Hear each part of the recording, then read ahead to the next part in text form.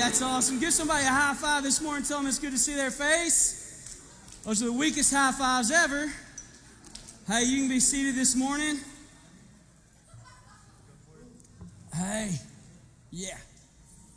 Good morning and welcome to Bethel. It's been a while since I've had the opportunity to say that from this stage. It's good to be here. For those of you that don't know me, it doesn't really matter, but I am Luke Spraber. I'm the pastor of your Bethel Albany campus. Man, I just got to say this before we go on. What a stinking exciting time to be part of the church. Amen? Like, how cool is it? Yeah. How cool is it that we are a rural American church, yet there are 4 campuses that are growing, that are thriving, that God is changing lives in rural America today. Like, that is some cool stuff that you're a part of, and I hope you see just how big it is. But I hope you really understand this. I love the fact that it's all the Lord, because if it was up to me, I would screw something up, okay?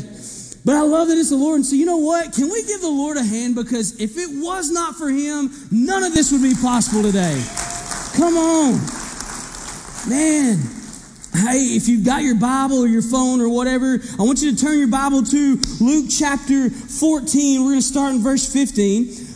So I shared this last week with my Albany bunch. We got a quote I want to pull up right here. Benjamin Franklin, one of the founding fathers, he said this: "He that is good for making excuses is seldom good for anything else." So we're in this series titled, No Excuses, and it says this: he that is good for making excuses is seldom good for anything else. I'm going to put that in terms for you today. Your excuses stink.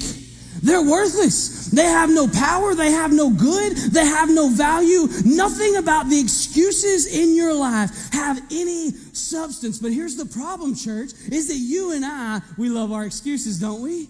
I'm going to tell you, I got 2 little girls. I got Betsy, my wife, on the front row. I got 2 little girls, Maggie, who's fixing to be 9, and she keeps reminding us that she's fixing to be 9. And then there's Ren, who she doesn't care how old she is because she's going to run the world anyways, okay? If you need to know who the first lady president's going to be, it's probably going to be her, and be ready because it's going to be wild. But she's fixing to be 4, and she has a striped blanket, and her striped blanket goes everywhere with her. When we get in the car, the striped blanket goes. When she goes to her CC's, it goes in the car. When she goes to Mima and Pop's, she puts the striped blanket in the car. No matter if you're going grocery shopping or to feed the goats, the striped blanket's going to go with us, okay? And when she gets in bed, if she doesn't have that striped blanket, you might as well forget it, Jack. It ain't happening. She's going to come in there 15 times, Daddy, I can't sleep. Well, because you're not in bed. I can't say I need my striped blanket, okay? So we laugh at that, and it's comical that a 4-year-old has a striped blanket. But you know the funniest thing is that there's a bunch of us that are grown, stinking adults in here packing our blanket with us everywhere we go. We got to carry it. Our excuses: I'm too busy, I'm too tired, I'm too shy, I'm not bold enough. God didn't call me to preach. He called you to do that, preacher. I'm not supposed to serve because I've got too much going on. You don't know the burden that I have on me. You don't know my childhood. You don't know. And so we're going to carry our safety blanket with us, and we're going to call them excuses and make us feel good, and they make us feel warm, and we can't go to bed unless we make our excuses. Here's the thing. Like that quote said, your excuses are worthless. They have no power.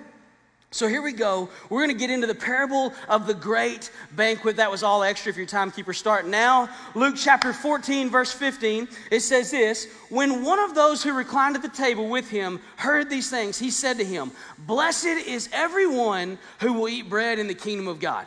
But he, being Jesus, said to him, "A man once gave a great banquet and invited many. But at the time of the banquet, he sent his servant to say to those who had been invited, 'Come, for everything is now ready.'" Verse 18, but, somebody say, but, they all alike began to make excuses. The first said to him, "I bought a field. I must go and see it.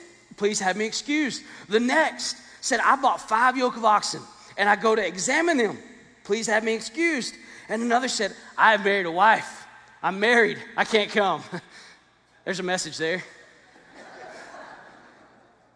Verse 21 says this: so the servant came and he reports back to the master. He says, "Hey, I've invited all these people and they said they can't come. They all have excuses." And the master of the house became angry.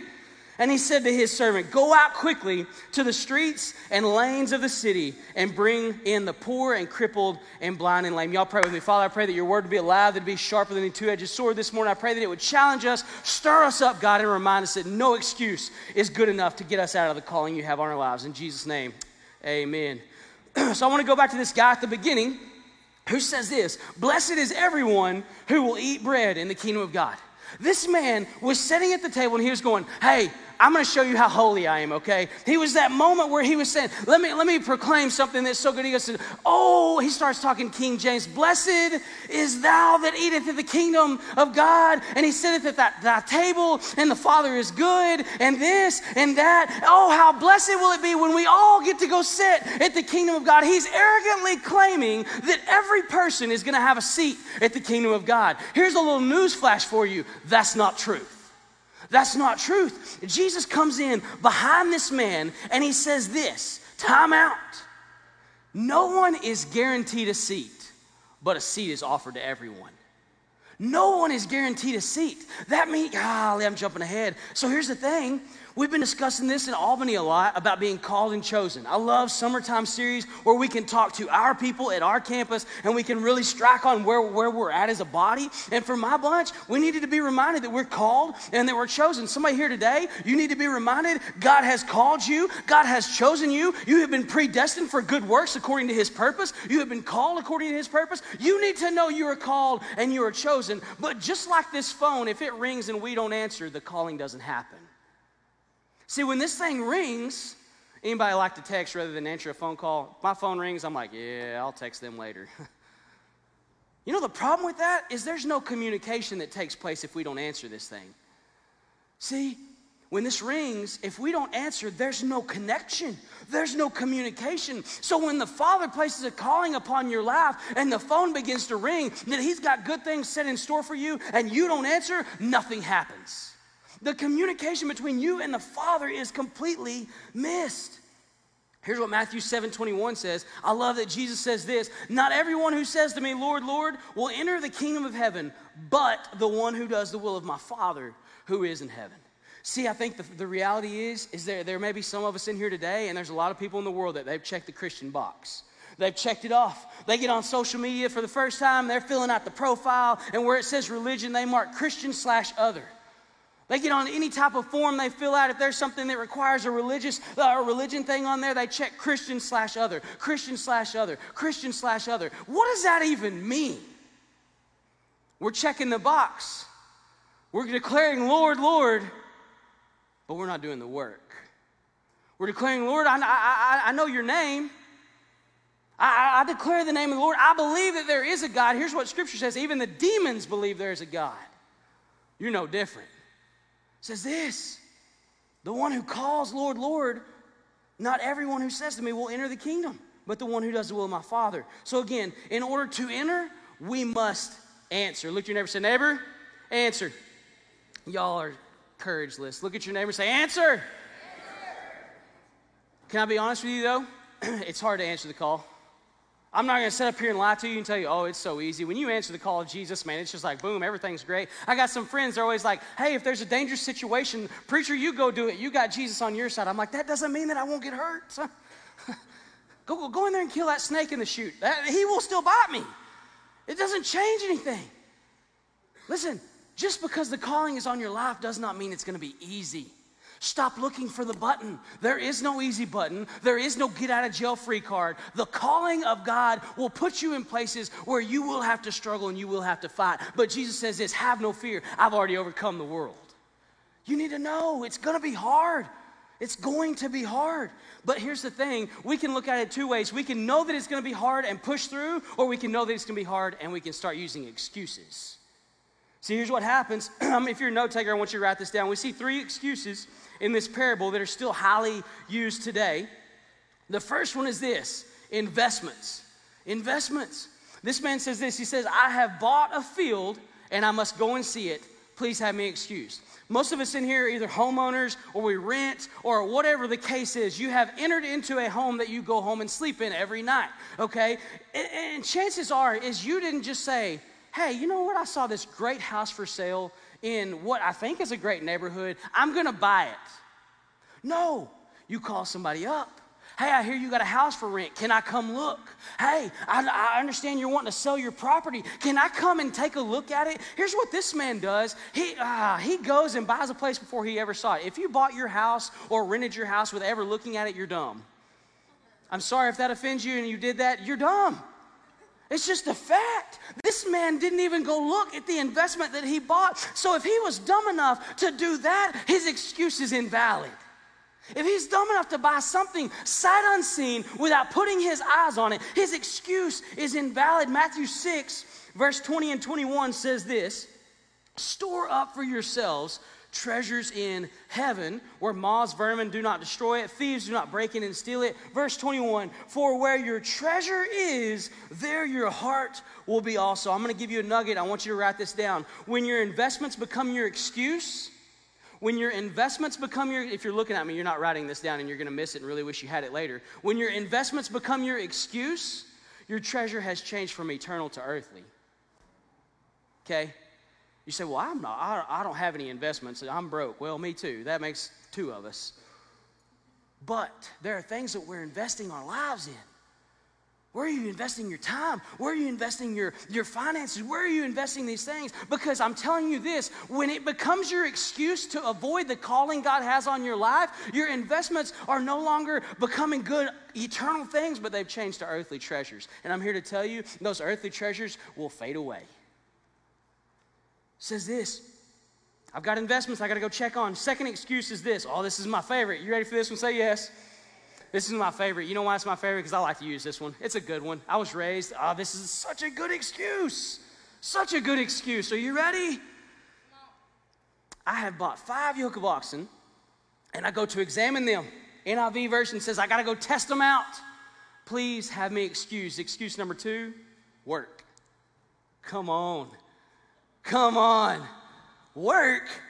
Some of y'all in here are like, I hate my job. Well, this probably isn't your excuse then.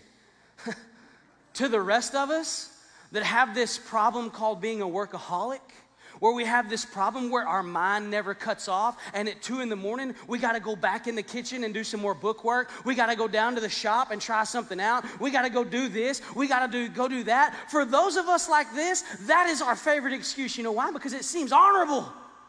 It's honorable to work. Because I'm here to tell you, it's your job, men, to provide for your family. It's your job to get your butt up and go to work every day. It's your job to strive. It's your job to take care of your home. It's your job to bring home the bacon so that you have something to eat. Scripture even says this, he who does not work does not eat. Okay? If you ain't working, you shouldn't be eating. Simple as that. He who does not work does not eat. But. Here's what this man was saying right here when he says, I bought my oxen and I got to go work them. He was saying this, I'd love to come to church, I just got too much work to do. If you know a farmer or a rancher, that's been their excuse before. You know a man that's in the oil field, that's been his excuse before. You name it. Somebody has said that. I said this at the 8 o'clock service. Half of them were here because they were going to go to work after the 8 o'clock service. Apparently work isn't y'all saying because you're here at 11. You ain't got nothing else to do the rest of the day. That's what this man's saying. He said, I can't come to work, or I can't come to church. I got too much work to do. Or how about this one? I work 7 days a week, so serving's just not possible for me. I can't come up there and hand out coffee. I'd love to, but I can't do that because I've got too much work to do. How about this one? This one's also good. It's a great excuse, but it doesn't work. Sunday is my only day off from work, so I have to rest. What? Somebody said, uh-oh. Sunday is my only day off. You don't know how hard I work, preacher. I bet I do. Because on any given day, I'm willing to bet I might outwork you. I know how tired I get.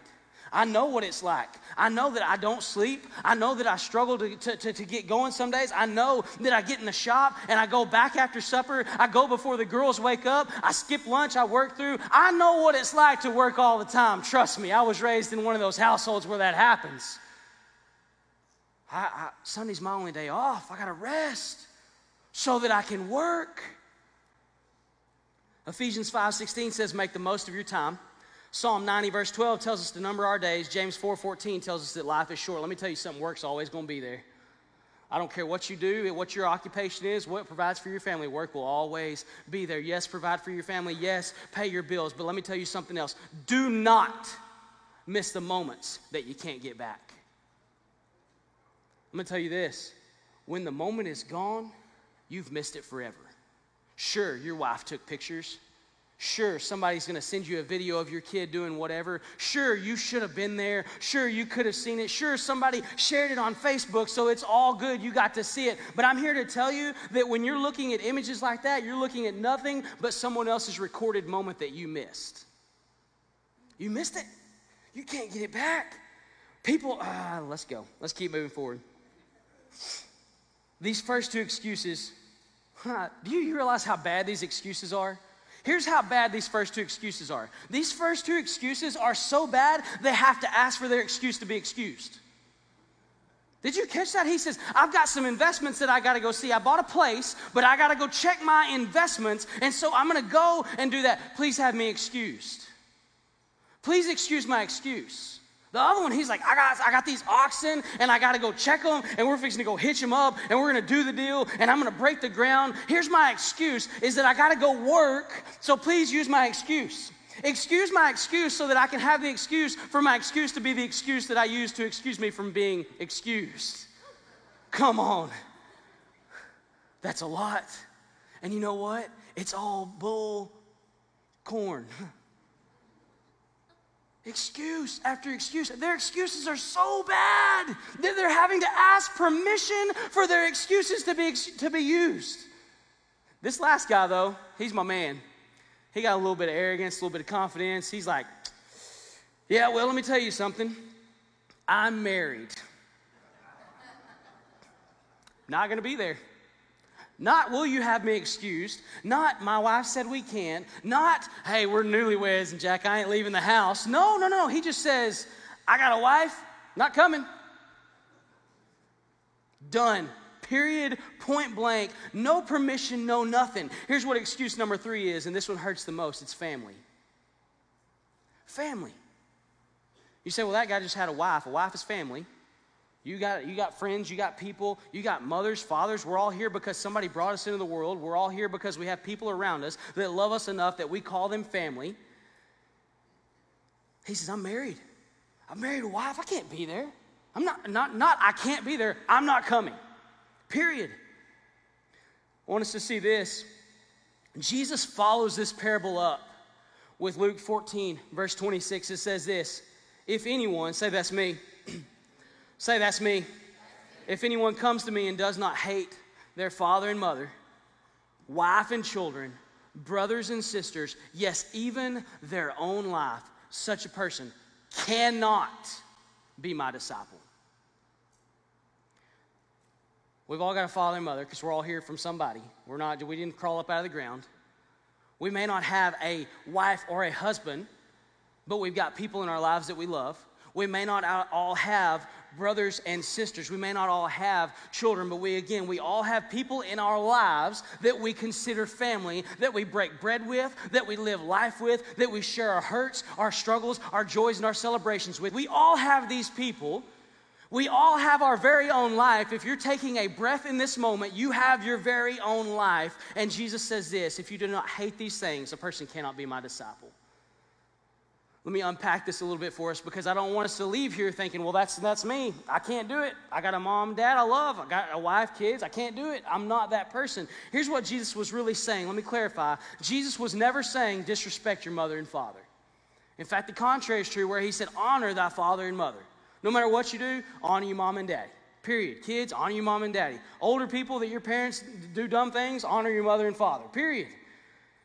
He wasn't saying abandon your spouse and your children. You have no excuse to ever abandon your spouse and your children. He wasn't saying this. You people that struggle with self-confidence, me, who sometimes feels inadequate, like I'm not good enough, Jesus never said that my life was meaningless or worthless. Okay? But what Jesus pointed out in this scripture is that anything placed before the Father is an idol, even if that thing is family.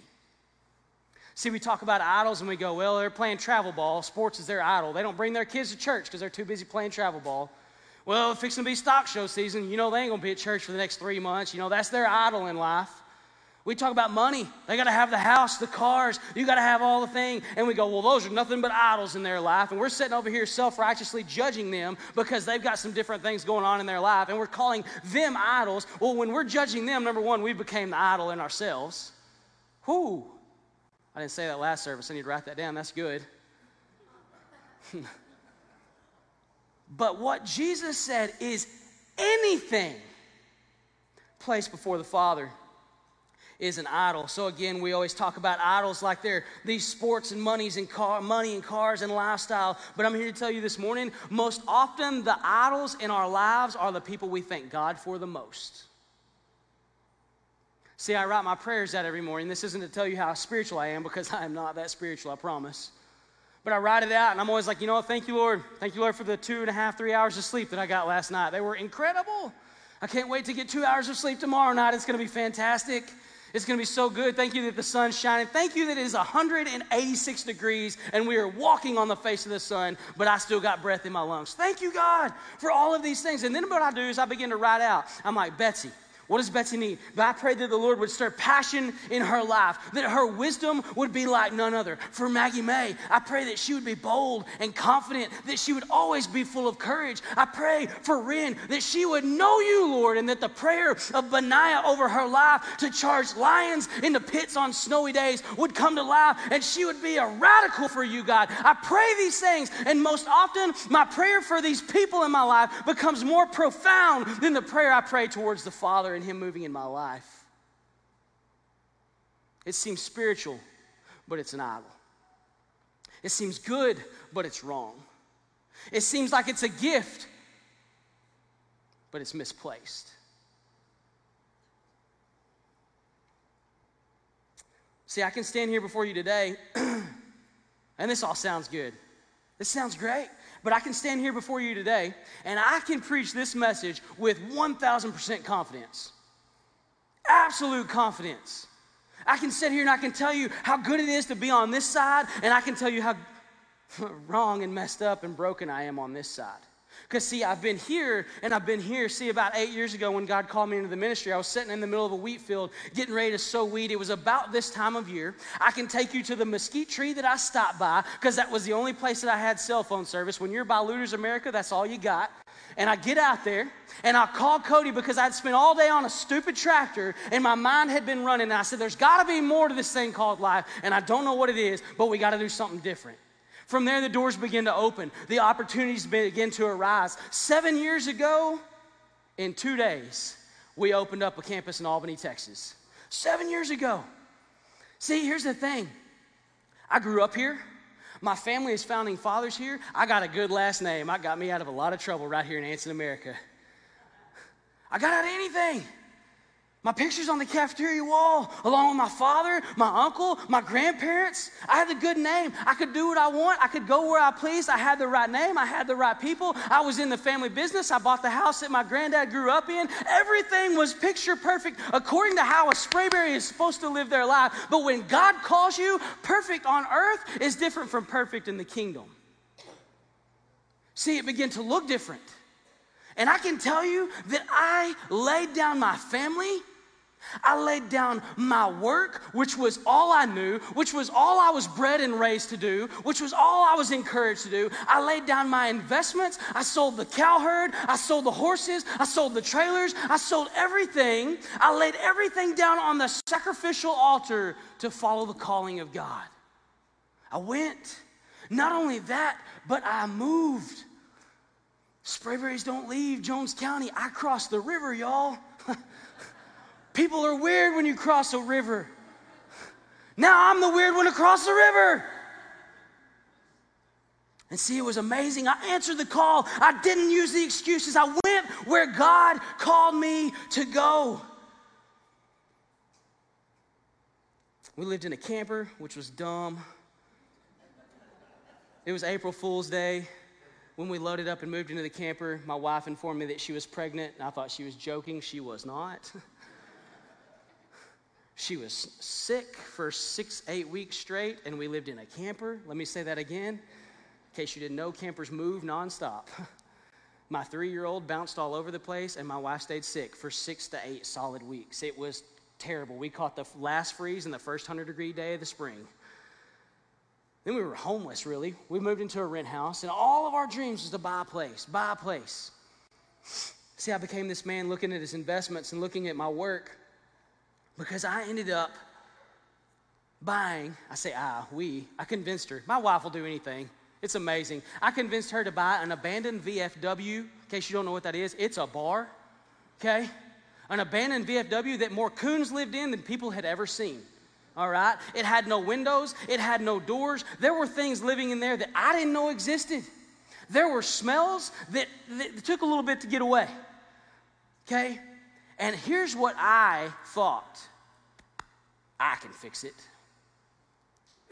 I will resurrect these bones. I will build my family a home. This will be ours. I can build it. I can change it. I can make it. I can do all these things because I know how to work. I know how to invest. I know how to pour myself out for all of these things. And what was originally a gift from God became my excuse to avoid the calling.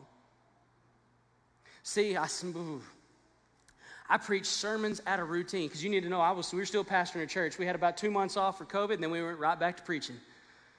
I preached sermons out of routine. I led worship. There was nothing more than singing a song and playing a guitar. I had no heart. I had no passion. I had no fire. I was just going through the motions because I had some great excuses. See, I was taking care of my family.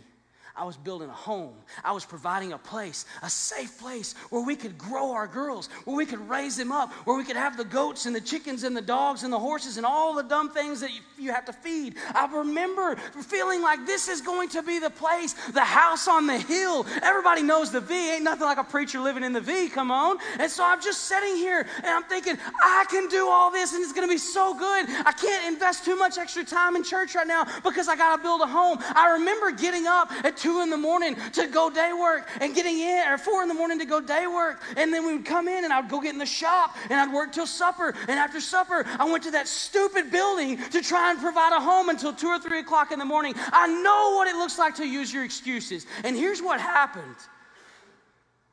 I missed all the moments that took place while I used my excuses. Connor, would y'all come help me close? I'm going to wrap this up for us. See, I beat myself up constantly for missing these moments that God created for my life. Moments. Ren was bald, like super bald, and she looked just like me.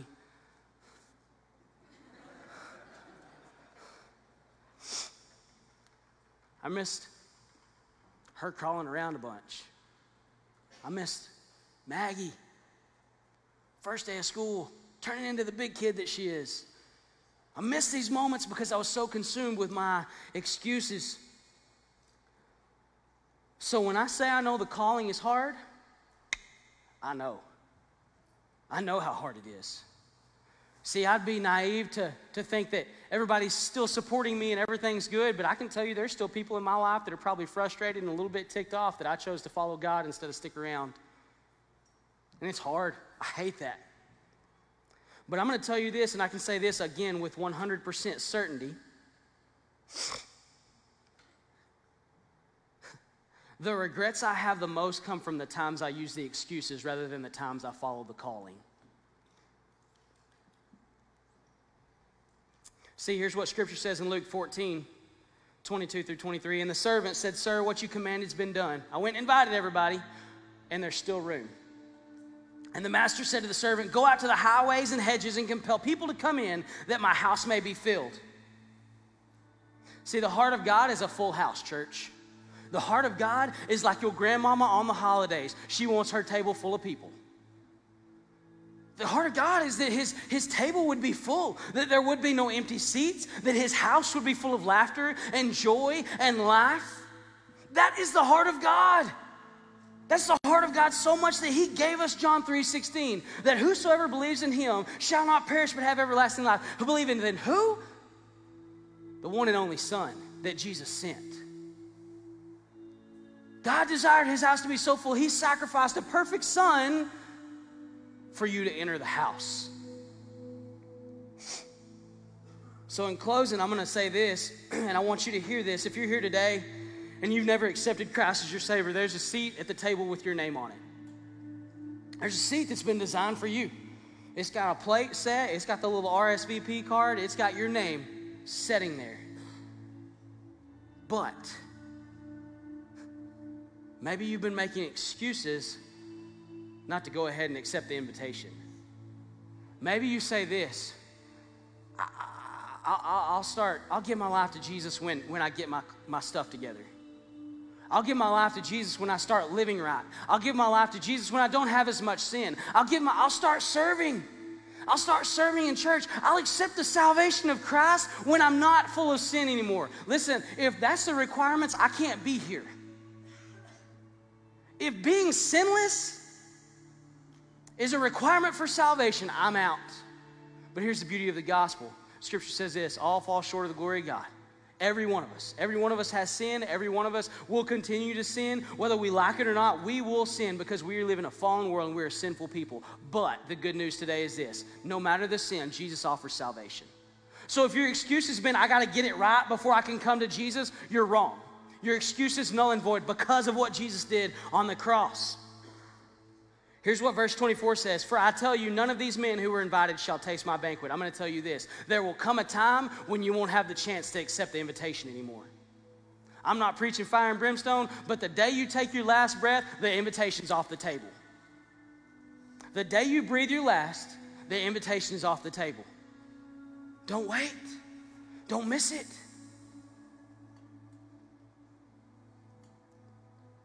I'm going to say this too. To the rest of us, God does not want your excuses. Isaiah 1, he says, stop. Stop. Stop bringing me all your crap. That doesn't work. Your excuses don't work. He said, wash yourself, make yourself clean. Come to me. He doesn't want your excuses. He wants your presence. He wants you to experience the moments, the joys, the celebration. But every excuse made is a moment missed. And listen, I'm not one to bring up the past or to go back in our lives, but I dare you right now to think back to a time where you missed out. And that hurt in your gut, that deep burning in your belly, that regret that you feel stops now. Because moving forward, we have no excuses. Your excuses aren't any good. They don't work. I'm going to ask you to bow your head and close your eyes with me this morning. My challenge today is this. No more excuses. No more. No more missed moments. You got to answer the call, church. If you're called to serve, get up. If you're called to lead, get up. If you're called to love people, get up. If you're called to accept salvation in Jesus Christ, who is the only way that you will have life and life abundantly, get up. Now is not the time to play it safe. So that's the challenge. Let's go. Let's go. No more excuses.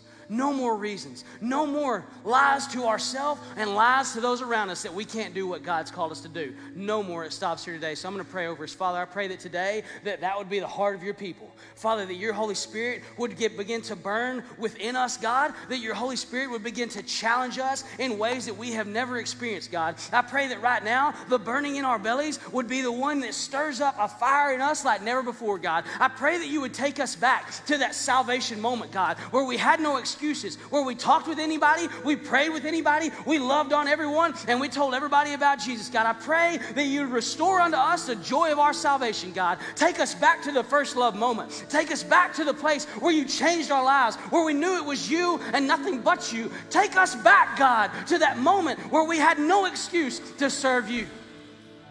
God, it's got to be you.